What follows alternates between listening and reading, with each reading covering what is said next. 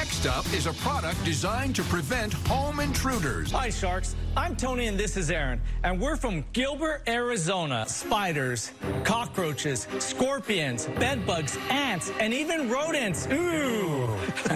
But these nasty, creepy crawlers do not stand a chance with our product. We're here today to introduce Slick Barrier. Whatever you're doing right now, I need you to stop what you're doing and give some super claps to two super entrepreneurs that were just in Shark Tank, Super Tony Gonzalez and Super Aaron Gonzalez. Woo! Welcome, guys. How you doing today?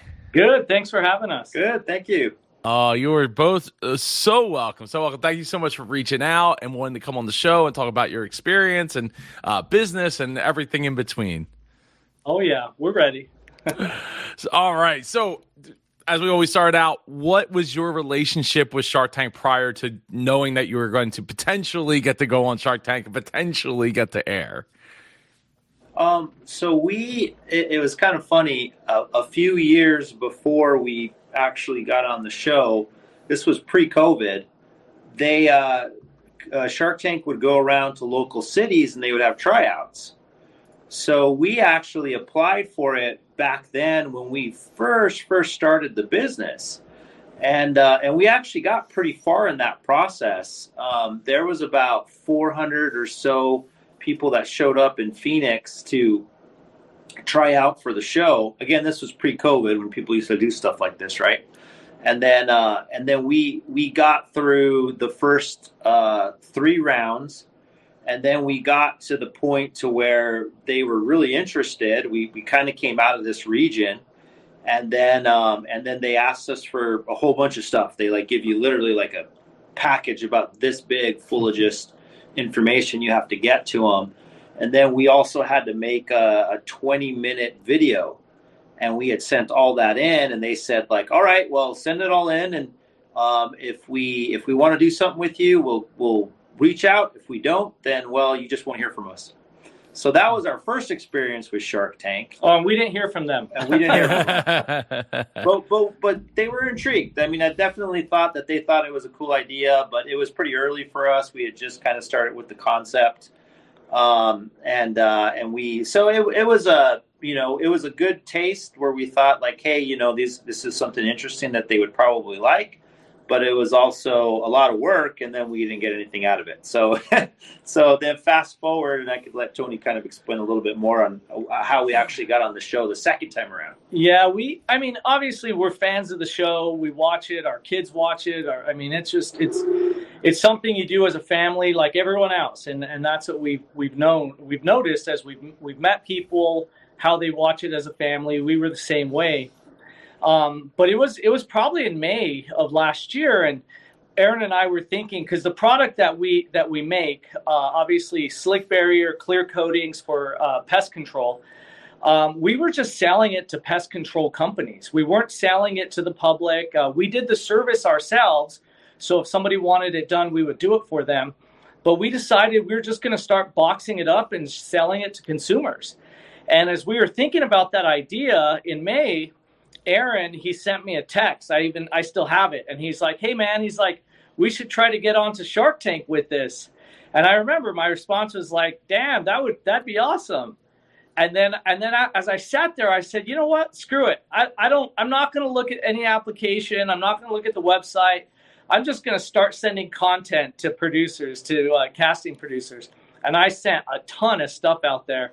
And I told Aaron, I said, it'd be nice if we heard from them. And then boom, maybe 2 weeks later, we heard something. And they said, we actually watched one of your videos. We're interested. And that started the process. And quite honestly, we were, I don't know if we were shocked necessarily, because we really like what we do.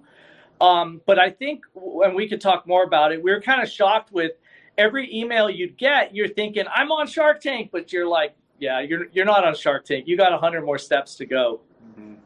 And they always tell you that too.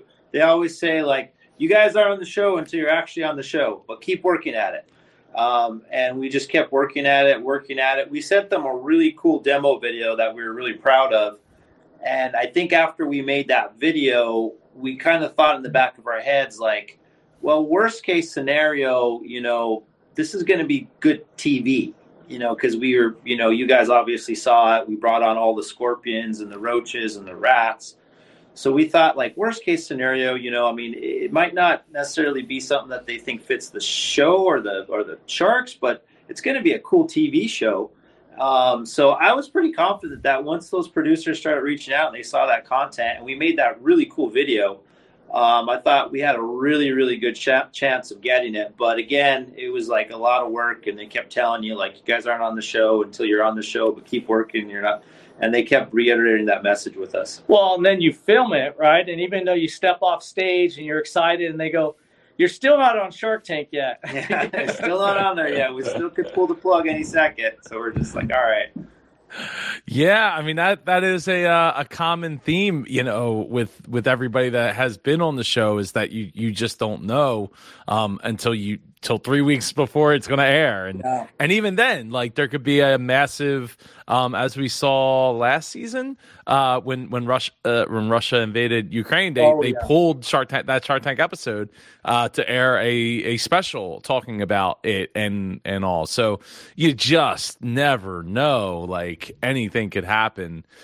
There could be, another O.J. Simpson level, parade down the highway that they cut to instead. You just don't know what's going to happen. So and stuff did happen. I mean, we don't have to get into it, but there was some headlines that day that it aired, I think, or the day before, and and so all the media, they were all interested in us all week long before it aired. Everybody wanted to talk to us and see us. And then breaking news happened, and all of a sudden nobody wanted to see us. And we're like, oh my gosh, and they fit us in still, but they were still breaking news.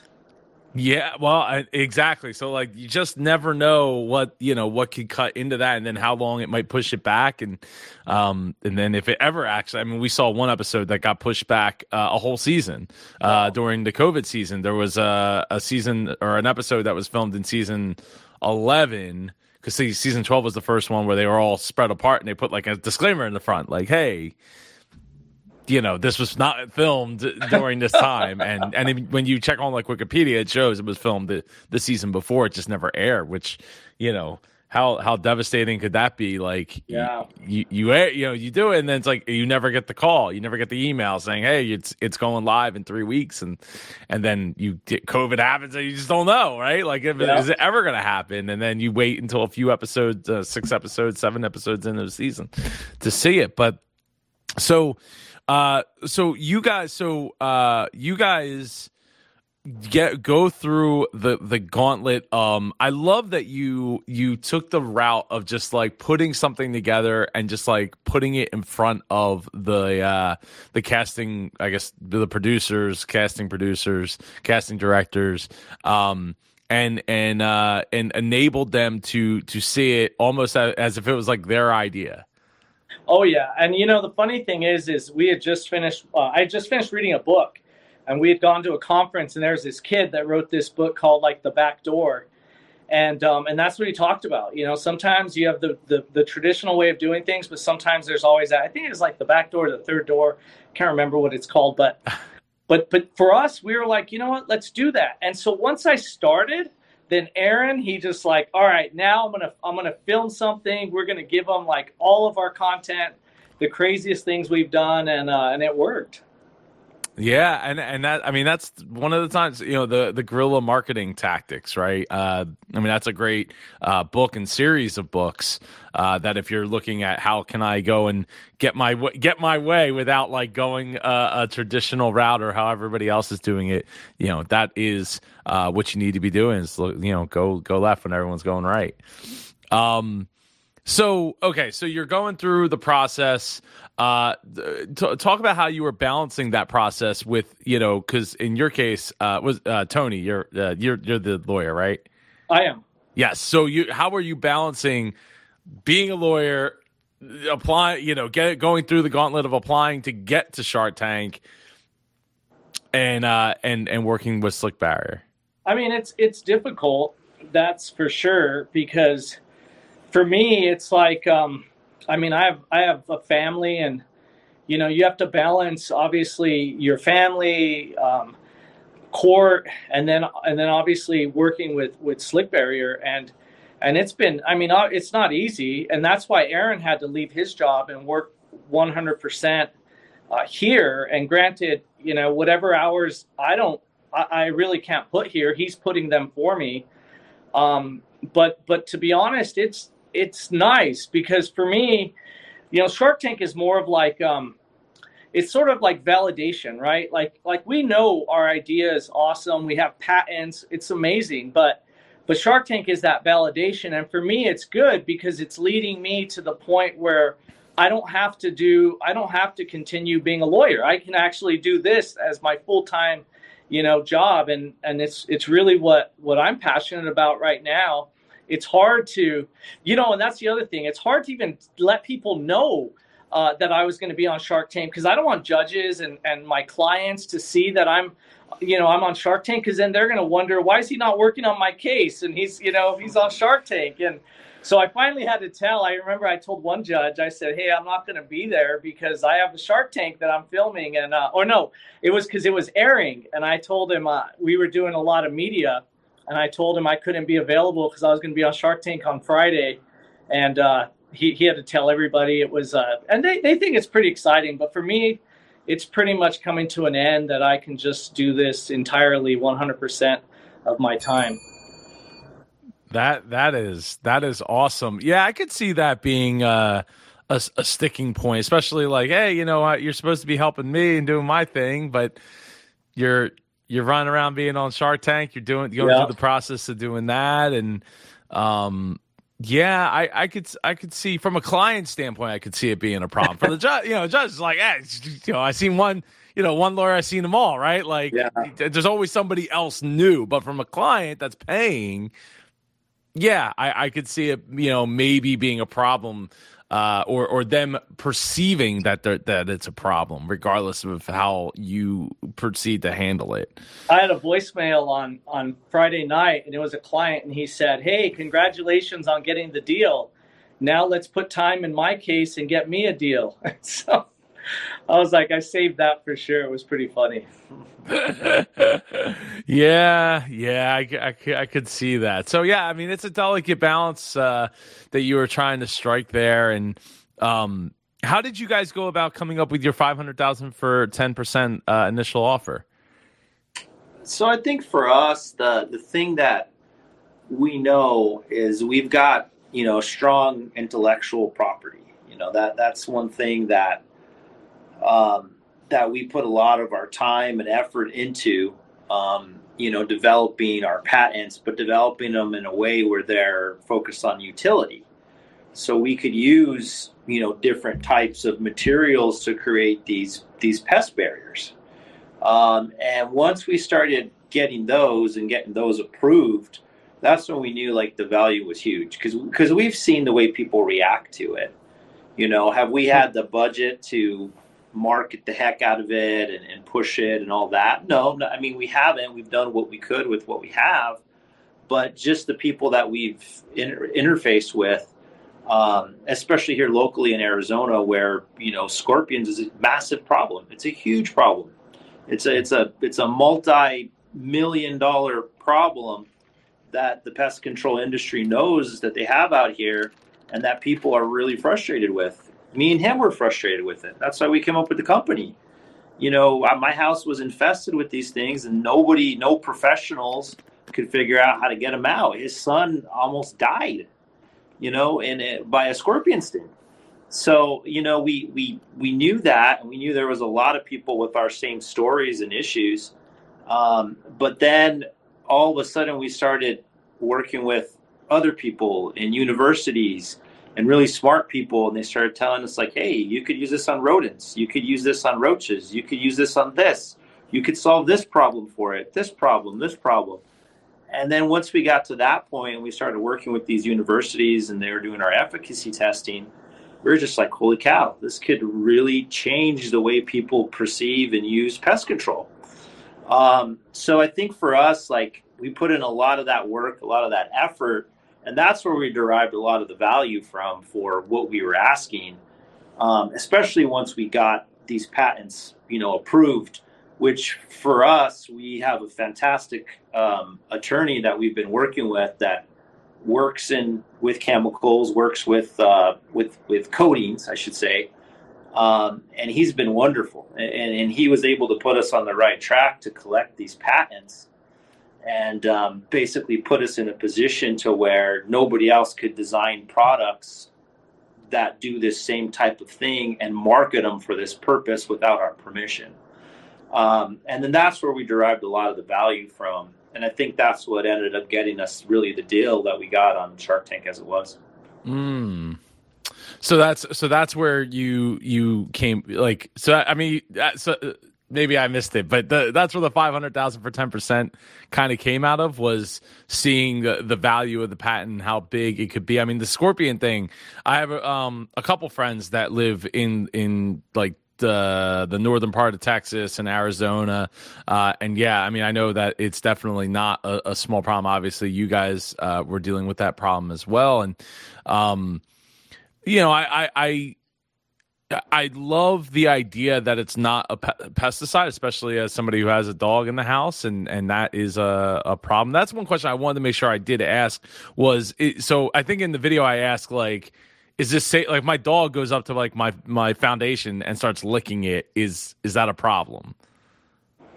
No, once the product dries, I mean, obviously it has obviously a dry once it time, dries, just like yeah, wood or anything else. Any other product you're going to put on wet, but once it dries, it doesn't release any chemicals. It doesn't have any pesticides in it. It's strictly a coating. That's what it is. And then and then it acts as a barrier system. It works with pesticides or without. Like, we have studies that show that our barrier will actually increase the effectiveness of pesticides if you still continue to use them. I still use them. I'd be hypocritical if I told you I didn't. But they do two separate things. Our product's strictly a barrier. It physically stops pests from entering structures, homes, outdoor objects, food silos for agriculture, bird feeders, and we're talking all kinds of pests: rodents, lizards, squirrels, iguanas. We have people working with the product all over the country now for all these types of different issues, which we can talk about, like when we talk about the after effect of Shark Tank and what it's helped us learn. We've got all these people using them for, trying to use it for woodpeckers out in California, because you can't just, kill a woodpecker. They're protected, but people don't want them in certain parts of their property or their homes when they can destroy stuff. And then, at that point they could, accidentally get, hurt or killed or something in that manner. Same thing with like iguanas down in Miami. Like, these things are huge problems, and they climb up electrical poles and they cause power outages. So we've got a company out there working with the city, trying to use our product to stop them from scaling these posts and this stuff and getting and causing all this havoc. So so those were all the things, and we actually learned a lot of this stuff too after Shark Tank once it aired, because we started getting questions from all over the country, all over the world, like, hey, could this be used for this and this? And we're just like, yeah, we think so. We'd like you to try it, and we'll find out.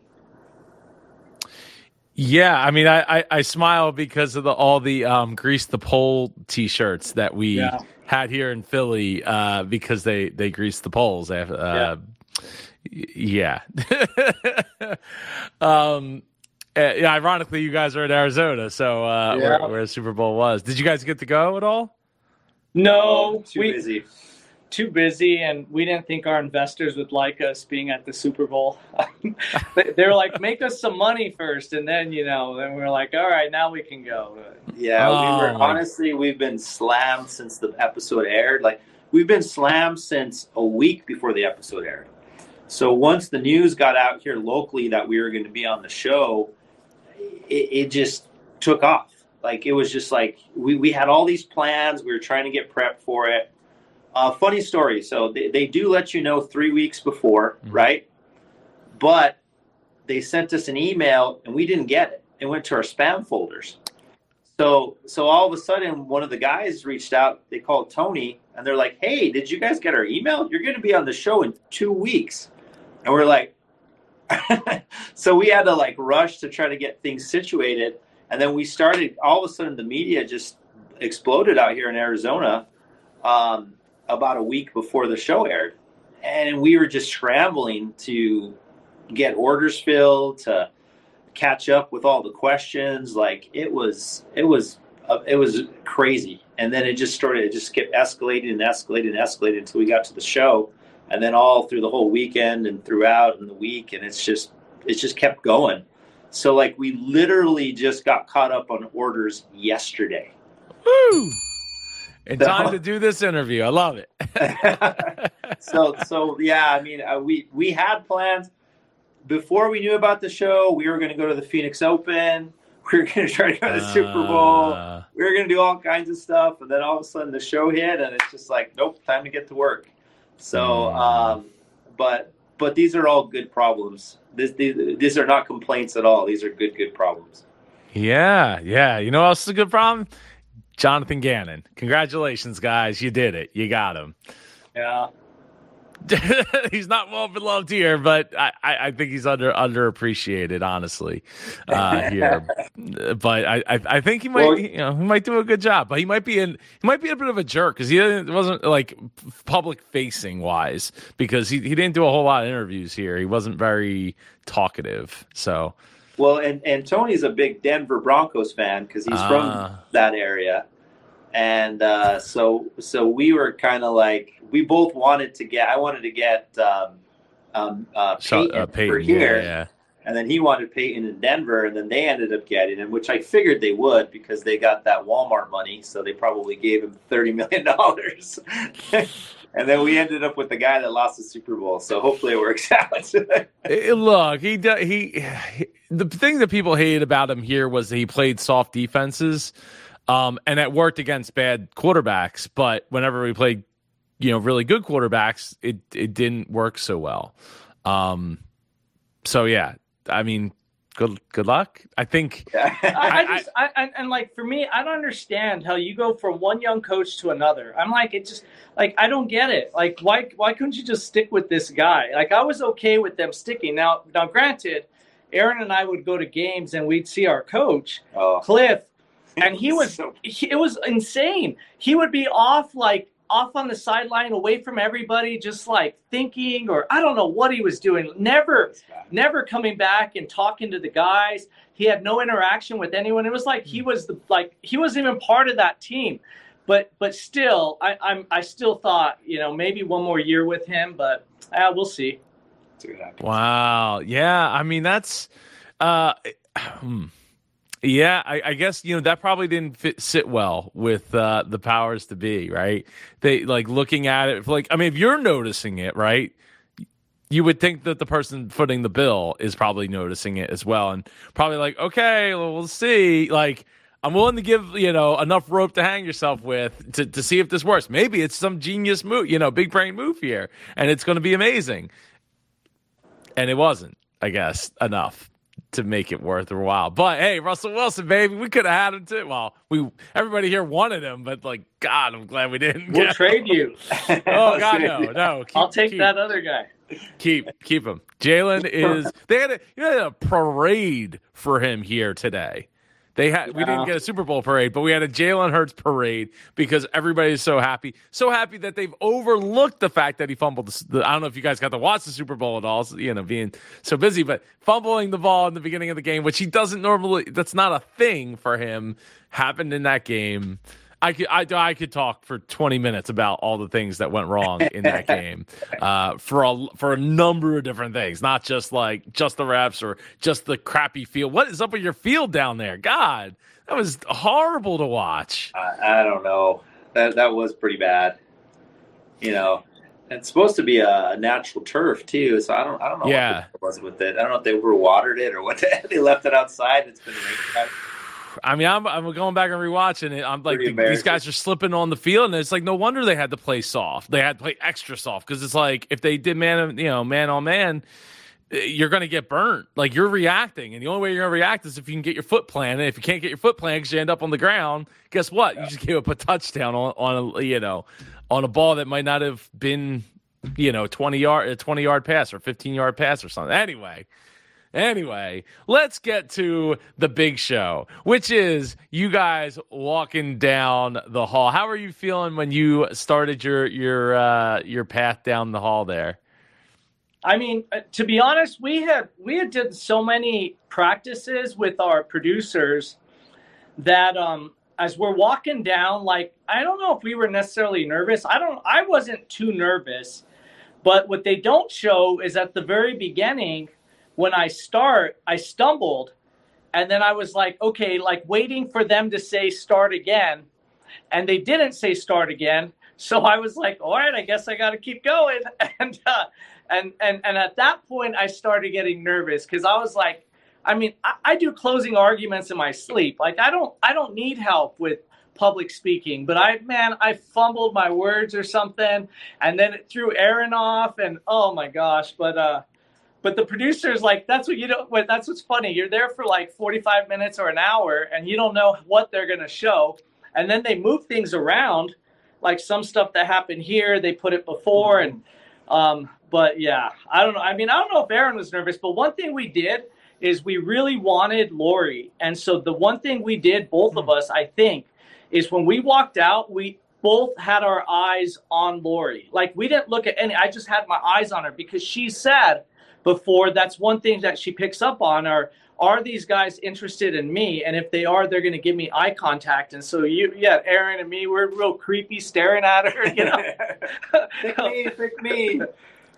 It's funny that you say that because one of the most popular episodes here on the channel is the one with the doctor, Easy C Pack, I think it is. And the whole chauvinistic comment and all that. A lot of people feel a lot of different ways about it. And I try to split because it is 45 minutes, an hour, maybe even longer that we didn't get to see. I like to think, and I'm pretty sure I said in that video, I like to think that the producers weren't misrepresenting anything, because it's almost like kind of I don't want to say it's like a throwaway episode, but it's just a moment in an episode, right? Of it within a bigger scheme of seasons, right? So it's like, I would like to think that they didn't misrepresent the situation by editing it to make it look a certain way or anything like that. But you just don't know, right? And I couldn't find anything to the contrary. But even the answers that were given was like, oh man, like just not real solid. Like, the words coming out of your mouth is not real like convincing, even if it is edited. I wasn't feeling it, and a lot of other people weren't feeling it. But yeah, so staring right at Lori, giving her that attention, googly eyes. The googly I think would definitely go a long way in her book, especially after something like that. And who knows how many other examples of that have happened to her that they never put in the episode, right? Like, that's just one example that made it into the episode, because that might have been the thing that saved it, the reason it even got to be on Shark Tank. You just don't know, right? Right. So yeah, so going into it, you guys were like, you were honed in wanting Lori to why Lori? What about her or what she brings to the table made her attractive for your business? I thought, I mean, she's obviously a product person, so she knows product, packaging, just all those little details that you need, distribution, and it's a lot. Like, we learn every day how difficult and how much effort it takes to produce product, produce it properly, package it properly, ship it properly. Like, there's a lot of logistical stuff that you have to figure out. So I knew that she knew that part of the business. For me, I knew that our weak point was going to be some of our financials, like in the amount of money we had spent versus what we'd made. And I knew some of those sharks weren't going to particularly like that. You know, Mr. Wonderful being a prime example where I felt that, like, just from watching the show, that he's just going to zero in on that 100%. And then that's going to be difficult for him to overcome. I felt like with Lori, Damon, that we had like a shot of overcoming that they could kind of see through that and past that a little bit more than some of the other sharks could. So that's why I was really bullish on her. Those two main factors, I think, for me. I just felt like, hey, I think she's going to get our best shot. And then we had watched an episode, and I can't remember exactly what the product name was, but it was a pest control product. And Mr. Wonderful had kind of taken it from her. And we had kind of seen that, and we're like, I wonder if this is going to make her a little bit more anxious to maybe get into it this time with pest control, because it looked like she was disappointed she didn't get that deal done that particular time. It was some kind of powdery kind of stuff that you had to put down around a house or something, similar to what, you know, pest control companies do. So nothing that's like really kind of different like ours was. So that was the other reason why I felt like I think she could be a good fit, and like she would be like, hey, you know, I want to really try it with these guys and see if it'll work. And that was the main reason for me. So is there any reason that why you end up pulling up Mr. Wonderful rather than Lori? When it comes to I think the up producer suggested it, right? Or? The producers, we had gone back and forth on it, and I think they had originally said maybe Robert, and then I think they said maybe we'll bring up Robert and Lori, and then they came up with this idea where they're just like, well, Mr. Wonderful likes to call everybody cockroaches, so why don't we bring him up? And then Aaron, you tell him he's going to meet a bunch of friends of his, and then we pull the top off like I'm doing right there, and then we show him all his friends that I guess he met. But it was funny because when he walked up, like he didn't walk up to us right away. They cut a lot of this out. Like they almost like kind of cut into our pitch. It was pretty wild.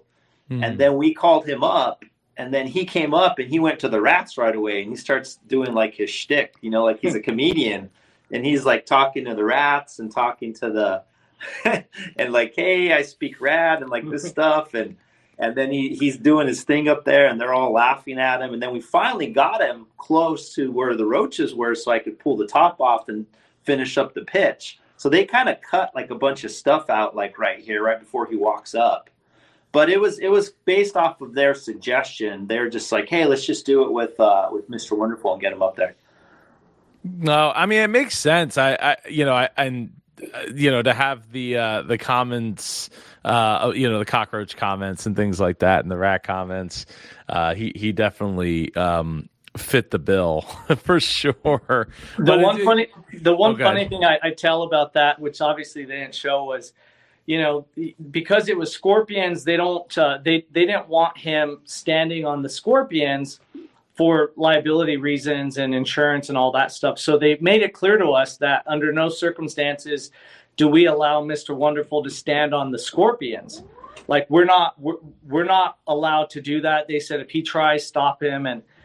And so sure enough, when I unveiled the scorpions, all of a sudden, there he goes, and he starts trying to stand up on the blocks. And so Aaron's grabbing him and like pulling him off and saying, you're not allowed to climb on those. And he's just like, you know, confused, but it was just the funniest thing, Aaron pulling him off. Yeah, kind of grabbed him by the back of his suit, and I sort of pulled him back. I was like, no, we were told not to let you close to those. I think that's so interesting. They let you guys be the slick barriers to having Mr. Wonderful protect himself from himself. but you know, one thing that your viewers need to know, and maybe you guys have talked about this before, but it's a business. I mean, it's Shark Tank and who owns it, and all the way down to Disney. It's like, they want to make sure that everyone is protected. They want to make sure that it's clean, that it's funny and those things. But they really take a lot of effort to try to make sure things are done in a way where they're not where they're not necessarily dangerous, but at the same time, they, even with us, like they weren't even sure if they wanted us to stand on the scorpions, because they had to like really do research, and we had to share a lot of stuff with them. But they were very careful. Yeah, we had handlers that they made us use, made us pay for. We had to pay for them, but they were pretty well protected with it. Because originally it was sort of like, I mean, we wanted to do it, and the producers wanted to do it, and they kept going kind of back and forth of if they would really let us do it. And then finally they're just like, all right, we'll let you guys do it, and we can let the sharks stand on the cockroaches, but don't let any of the sharks near the scorpions at all, please. That was the big thing that they told us. Wow. I mean, look, it is absolutely a business, right? Like it's a lot of money involved and passing through the show. And obviously that you want everybody to be safe. But yeah, when it comes to the to having scorpions, because even just having animals on set, like they gotta have like this, like I don't think I saw a disclaimer like no animals were hurt in the making of this episode. No, I don't think they said. Right? I might have missed it because when I'm shooting this on the night of it airing, I'm not like watching the opening credits or anything, or the ending credits. So, I mean, maybe I should go back and look at that. But that's one of those things where it's like, yeah, I mean, having they should be disclaiming that they had handlers there to take, or I'm sorry, you guys had handlers there to take care of that end of it. But yeah, I love the fact that he was at least willing to get on the thing, and he was willing to stand on with the scorpions and not get stung. That's very interesting. Well, he's willing to do whatever it takes to make good TV too. So yeah, he probably saw and was like, "Ooh, this might be a memeable moment, or a viral moment here that we can create. Me standing on top of scorpions like that." But anyway, so going through the show, you guys know that you were looking towards Lori to get it. $500,000 for 10% is a lot. I mean, it's not very often that she's done deals that big, at least on her own. In fact, I don't know that I can think of one that is, in the 500, regardless of the percentage, a $500,000 deal. Maybe there's like one or two out there that she's done that I can't think of off the top of my head. But once you get to that level of amount of money, it's tough to get any shark on board. So once everyone's others start going out, before I get there, I appreciated the fact that you guys showed up with your proof, what are those things called? The tests. We had the efficacy studies. Studies from those, and knew right away, like, get it in Mark's hands, because otherwise Mark's going to be like yelling F-bombs and stuff that you guys are not, it's not real or whatever. So that was a good move on your part. Yep. Yeah, and honestly, like a lot of Mark didn't share a lot, or I guess the producers didn't include a lot of what Mark actually talked about during the actual filming, but he gave us like fantastic advice, and and a lot of it we've even implemented. So he did a really good job at like evaluating us in the short time that he had and giving us free advice. So yeah, we were willing to take it. And they were all real cordial with us. I mean, more so than what the actual the actual airing showed. They were all very cordial with us. Like they were fighting with each other. Like it is like a Shark Tank. Like they're going at each other. And they're going back and forth. And but they were all very cordial with us. They all really liked the idea. They all really liked the concept.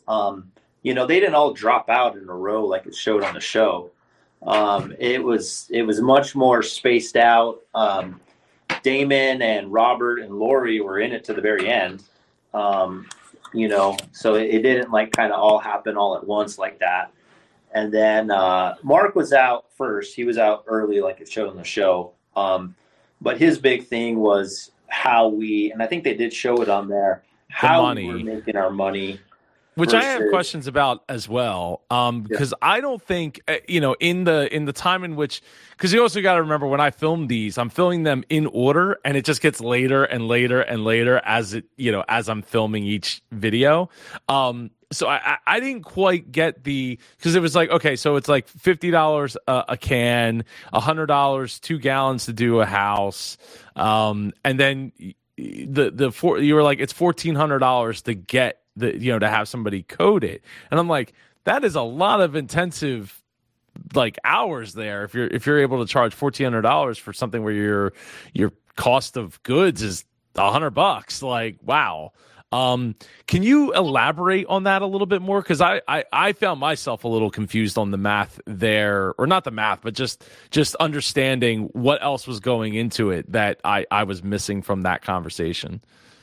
Well, I think the best way to look at it is how much do you have to pay to paint your house? If you actually took the cost of the paint, you're probably purchasing a few $100s, maybe $300 to paint your house, but you're going to pay $7,000-8,000 to actually get the house painted. So the labor is really what costs a lot when it comes to actually doing it and doing it on the service side of it. And I think, Mark saw that and he was just like, well, you guys should be getting a bigger cut of that pie. He's like, why are you guys just selling the product? And we had gone through the whole service side of it and we had done it for a while. But it's also, the cost of goods when you're running a service company are extremely high. You're talking insurance, gas, labor, workers' comp, yeah, employee tax. It is, the ticket number is huge compared to like what you would sell basically directly to consumers. But the costs are extremely high. Now, with that being said, I think he had a point there. And we actually took that back. That was one of the things that we took back. Him and Lori had mentioned, two similar things in that aspect, and we took that to heart. And we've, worked on, working with the other service companies and doing more service, but in a way that's more like business centric, while still doing the product and getting the product out.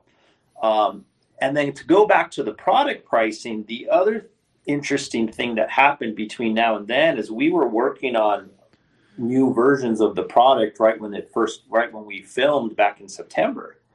So a lot of our costs were kind of in flux, and we were still waiting for some of our testing to get back. So now we actually sell the product, differently than the way we were pitching it on the show. We're actually using less product for the do-it-yourselfers. But we actually have a little bit of a higher price point for the product itself because of the testing and the way it came out with the durability of it and how long it lasts, and then the ability to just kind of redo the coating every few years, and then make that process a lot more inexpensive and a little bit easier for the do-it-yourselfer. So it was an interesting time in that we were still figuring out a lot of this stuff. But, when they say, hey, you're going to get a shot at Shark Tank, you just got to go for it and give them what you got, and then realize that things are probably going to change. And they have since then. Yeah, no. And look, those are all great reasons for it to be, $1,400. I guess my question combined with that was, how did Mark feel that you should collect that extra cash on the back end? Well, what happens from is the installer?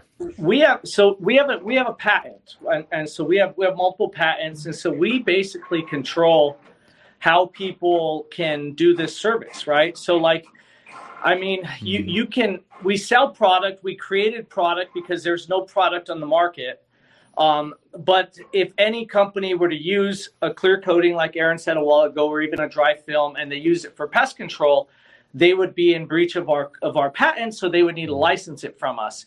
And so technically, every time a pest control company does this service, in a sense, they're buying the product from us, but we're also granting them a license to do this work. So Mark was like, why aren't you guys charging them a percentage of whatever they're making? Instead of, you're selling them product, you're making maybe $50 on a gallon. He's like, why aren't you taking like 20% off of their cut from what they're charging their customers, because you have that intellectual property? And he's right. And we had thought about that before. But that's why we're on Shark Tank. We want to be able to bounce those ideas off of. But I think that's what he was getting to. I think the other thing that is difficult for people to comprehend, and I totally get it, is the time and the effort and the costs of the intellectual property. The hundreds of thousands of dollars it costs to get a patent. The hundreds of thousands of dollars it costs to get these custom-made products made by chemists. There's a lot of development and R&D that goes into it. It's always difficult, I think, for a company like ours to go on like Shark Tank, and they're going to take a little snippet and they're going to say like, how much does it cost you? And we're just like, well, it costs us this much, but how much money have we put into it over all the years, and not to mention all the time we've put into it just to get to that point when there was literally nothing on the market that did what we wanted to do. So you have to kind of incorporate some of those costs into it. The university and the efficacy testing. I mean, that stuff isn't free. It takes a lot of time, money, and effort to get those testing together. I mean, we literally hired a person to work on our patent for an entire year, where she basically, all she did was just figure out exactly how smooth, how hard, how all these coatings would have to work out in the field, to where we had a robust patent application that was about 60 pages long. Wow. So those are a lot of the costs that I think a lot of people don't see, and it's easy for them to look at like, well, hey, it cost you guys $50 to make. Why are you selling it for 150? And you're just like, well, here's the thing, And I had gotten into it with Damon on that too. Yeah, they didn't show that piece of it, but yeah, they. But those are the things, and they're trying to make it consumable for people. They're trying to, like Tony said, like they even kind of cut it and change stuff around and push things back and forth to make it as dramatic as possible. And they did a fantastic job. I thought it was an amazing episode. We were watching it at my house and everybody was like gasping, probably because we were emotionally attached to it, because obviously it's me, but like it was pretty cool what they did. But that's a lot of the Hollywood part of it. And a lot of times you don't see all the effort and the energy it takes just to get to that point. Yeah, no, absolutely. I mean, look, an iPhone costs what, $15 to make or something? It should be basically free, right? But obviously, it's the research and development that goes into it that is the real cost that isn't factored in when you're just breaking down part by part by part. So, all that makes a lot of sense. But I could also see why on your end, when you're trying to gain market share, the last thing an installer wants to hear is, hey, I know I just sold this to you for like $50. I need 20% on top of that too, of what you're doing, business you're doing, where it could be like a barrier to entry for them to want to go and promote it. If it's because it's something new, it's something that's not like people, there's an education process to sell it to customers, for them to understand. And like, that takes a salesperson to actually want to go and do that. So I could totally see where on your end, it's like, yeah, we should get a cut of that. We have the patent. We have every right to go and do that. But maybe we shouldn't, at least out of the gate, because we want people to take the product. We want people to take it, and run with it. So we get, people coming back and building a sustainable business, not just a one-time, we got a handful of sales from this person and this other company sold a handful of times. And it's, you're not like actually able to go and build those relationships with those installers, because they're like, yeah, I got to give a big cut, so it's costs even more. And, and they got to figure out, again, their salespeople have to go and be able to sell it. So it's just, the more it costs, the more it's like, I don't know. I've never heard of this before. It's a new thing. But now it's on Shark Tank. It's like, oh, it's valid, big validation stamp on it. So going, like you were saying, going through the different sharks and having obviously they have to make it dramatic. They're world class producers and editors that are working on this show. So I'm glad to hear that you enjoyed the final cut and the way that it all came out. And now getting to Lori's deal, bringing it like full circle back to Lori from the beginning. I didn't personally love the way that it was, her offer was structured. I felt like it was, I don't know what the proper word is, but maybe a little bit of a cop out to be like, hey, I'll give you $500,000, but like only $100,000 of it's like actual money.